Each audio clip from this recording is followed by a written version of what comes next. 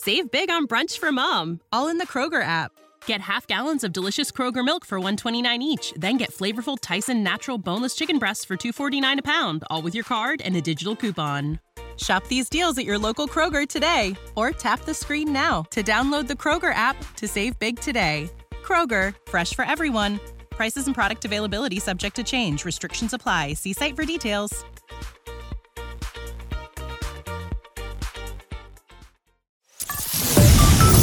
You're listening to Geek This, the pop culture podcast with minimal nerd rage.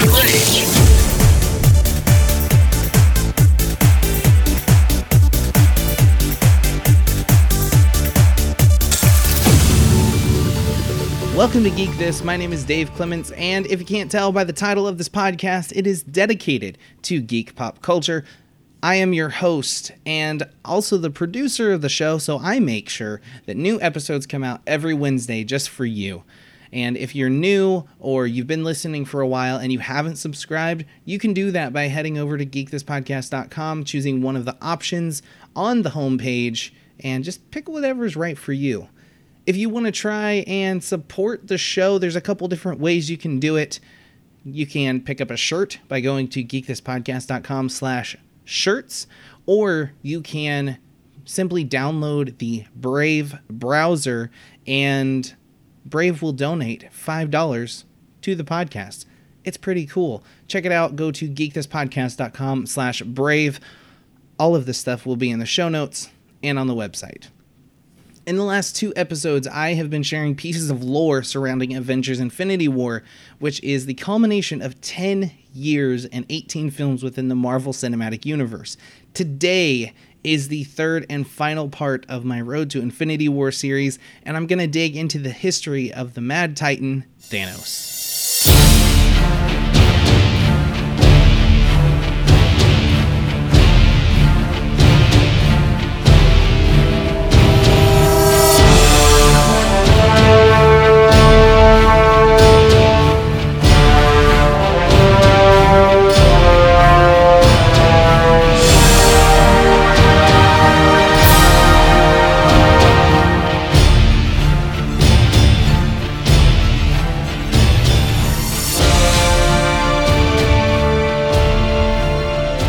If you were to Google Thanos' first appearance, you would be given the answer of Iron Man number 55 from February 1973. And while that is true, it isn't really the full story. During a psychology class, Jim Starlin, who was just getting into the world of comics at the time, developed the character. He said, "So I came up to Marvel's editor, Roy Thomas. He asked me if I wanted to do an issue of Iron Man, and I felt that this may be my only chance ever to do a character, not having the confidence that my career was going to last anything longer than a few weeks. So I jammed Thanos into it." Thanos was a much thinner character, and Roy suggested beefing him up, so he's beefed up quite a bit from his original sketches. And later on, I liked beefing him up so much that he continued to grow in size. It's unsurprising to many comic readers familiar with Thanos, but Starlin admits he was influenced by Jack Kirby's New Gods. Jack Kirby is a Marvel master creator, if you're not familiar with him, which you should be if you're into comics. Now, although Thanos looks similar to DC's Darkseid now, he originally was more slimmed down and looked more like a new god by the name of Metron. Roy Thomas, though, pushed the envelope after seeing an early iteration of Thanos sitting in a chair, and he said, "Beef him up. If you're going to steal one of the new gods, at least rip off Darkseid. He's the really good one." Once the character debuted in Iron Man number 55, he kept reappearing on and off in comic books like Captain Marvel, and ended up showing up in an issue of Daredevil and an issue of The Avengers in 1974. After his small spot in the Death of Captain America graphic novel in 1982, he disappeared, but he was brought back in February 1990 when he returned in a big way, beginning with Silver Surfer Volume 3, number 34, which you'll know from the last 2 episodes is where the Infinity Gauntlet made its debut. The early 1990s were very good to Thanos, and he made appearances in multiple books, including a few where he took center stage and made a name for himself, like Thanos Quest, Infinity Gauntlet, Infinity War, and Infinity Crusade. While he maintained a steady showing throughout the Marvel Universe, it seemed that something was missing from the character, and that was backstory. In 2013, he finally received an origin story written by Jason Aaron and Simone Bianchi. I believe that's how you pronounce her name. I'm sorry that I butchered it. That book, though, was called Thanos Rising. I don't want to recap the entire story here. You definitely need to read it for yourself if you're interested in learning more about him. I will do you a favor, pull back the curtain just a little bit and explain why he is the way he is. He was born on Saturn's biggest moon, Titan, and he is the son of two Eternals, Mentor, whose real name is Alars, and Susan, that is Sui-San. You know, Marvel's trying to be fancy here. Now, if you look at these two characters, you would automatically wonder how two beings that looked very human could produce this big purple guy. Well, the answer is simple and it's complex. It's complex because there's more backstory to it, but I didn't dig into it. It's simple because here's the reason. He was born with the deviance gene, which essentially made him a mutant eternal. So because of this, he was viewed as very different, as you would expect, because you have all of these human-looking people, and then here's this purple-looking guy. And some looked at him as deformed, some made fun of him. It was actually pretty terrible when he was freshly born, because it actually drove his own mother crazy, and she attempted to kill him within minutes of being born. Now, this seems like an obvious reason for someone to become one of the most notorious characters in comics, but believe it or not, when he was younger, he was a pacifist and didn't want anything to do with murder. As he grew up, he struggled with the idea of love and what it was.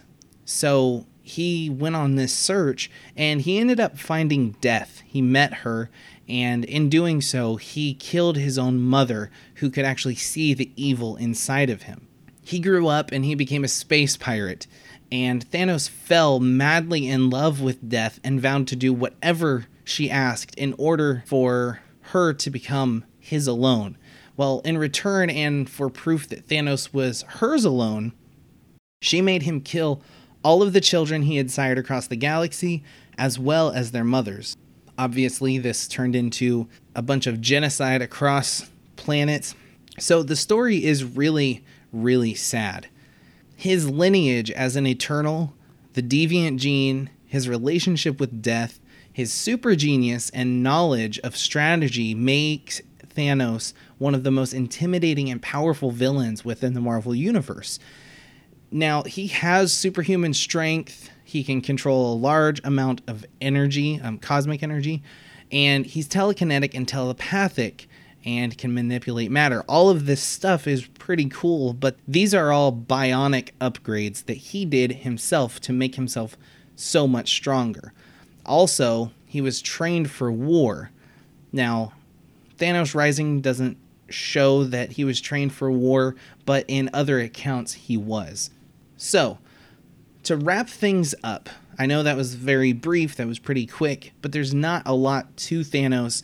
There's some really great stories, though, and I wanted to make sure that you had some fun facts to end the episode on. So here we go.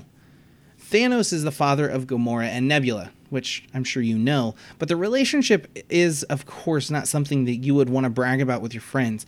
He is always setting them up to kill each other, even though they never actually do. It's a dark and disturbing relationship that the MCU touched on briefly in Guardians Volume 2, and might very well bring up in Infinity War or Avengers 4. There are rumors going around that Nebula has a lot to do with defeating Thanos in the end. We will see. In 1996, during the Amalgam Comics, where DC and Marvel crossed over and merged some of their most popular characters together, Thanos merged with Darkseid to create a character with a really BA name, Thanoside. I thought it was pretty cool. In the Ultimate Universe, Thanos was actually the father of Ronan the Accuser, and I kind of wonder, could that possibly be something brought up in the MCU? Don't know. Who knows? I mean, he sired, he had a ton of kids across the galaxy. He doesn't even know how many he had. The on-screen version of Thanos has actually been portrayed by 3 different people. In Avengers, he's played by Damien Poitier, and that is the iconic scene where he turns to the camera and grins. In Guardians Volume 1, Sean Gunn, who was the stand-in for Rocket, also did the stand-in for all of Thanos scenes. And, of course, Josh Brolin did all of the motion capture and the acting for the character beginning in Avengers Age of Ultron.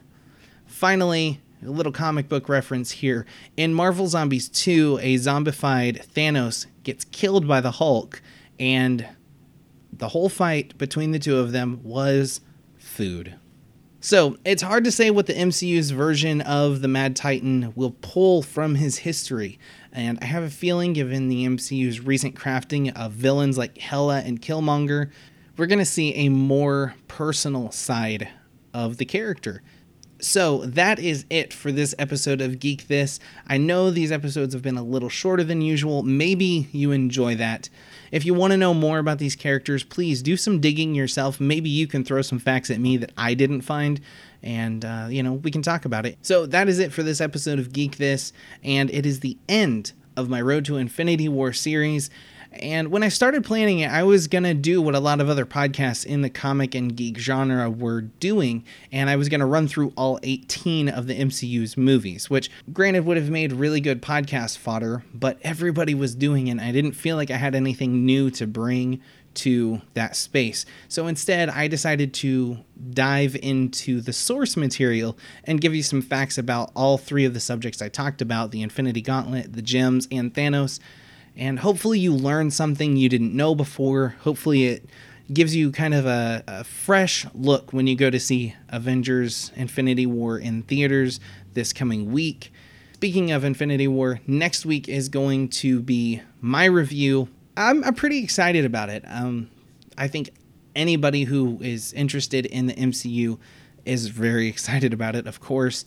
And I'm more excited about it because it actually comes out on my birthday. So that's really special. It's kind of like this huge birthday present I didn't know I've been getting for 10 years. Anyway, I do want to let you guys know, as I wind down here, that I am going to be taking a short hiatus through the month of May to do some planning for Geek This. I do know there are going to be some big movies coming out. We're looking at Deadpool 2 and Solo.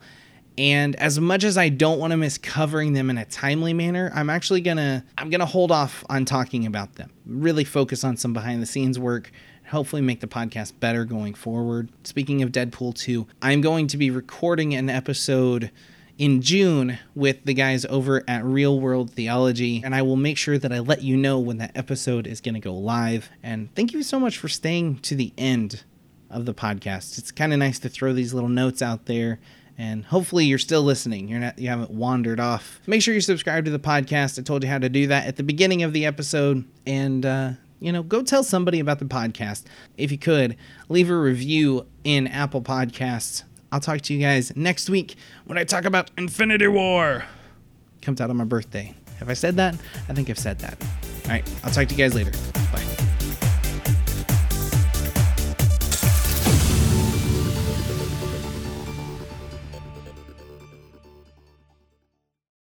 When you need mealtime inspiration, it's worth shopping Kroger, where you'll find over 30,000 mouth-watering choices that excite your inner foodie. And no matter what tasty choice you make, you'll enjoy our everyday low prices, plus extra ways to save, like digital coupons worth over $600 each week. You can also save up to $1 off per gallon at the pump with fuel points. More savings and more inspiring flavors make shopping Kroger worth it every time. Kroger, fresh for everyone. Fuel restrictions apply.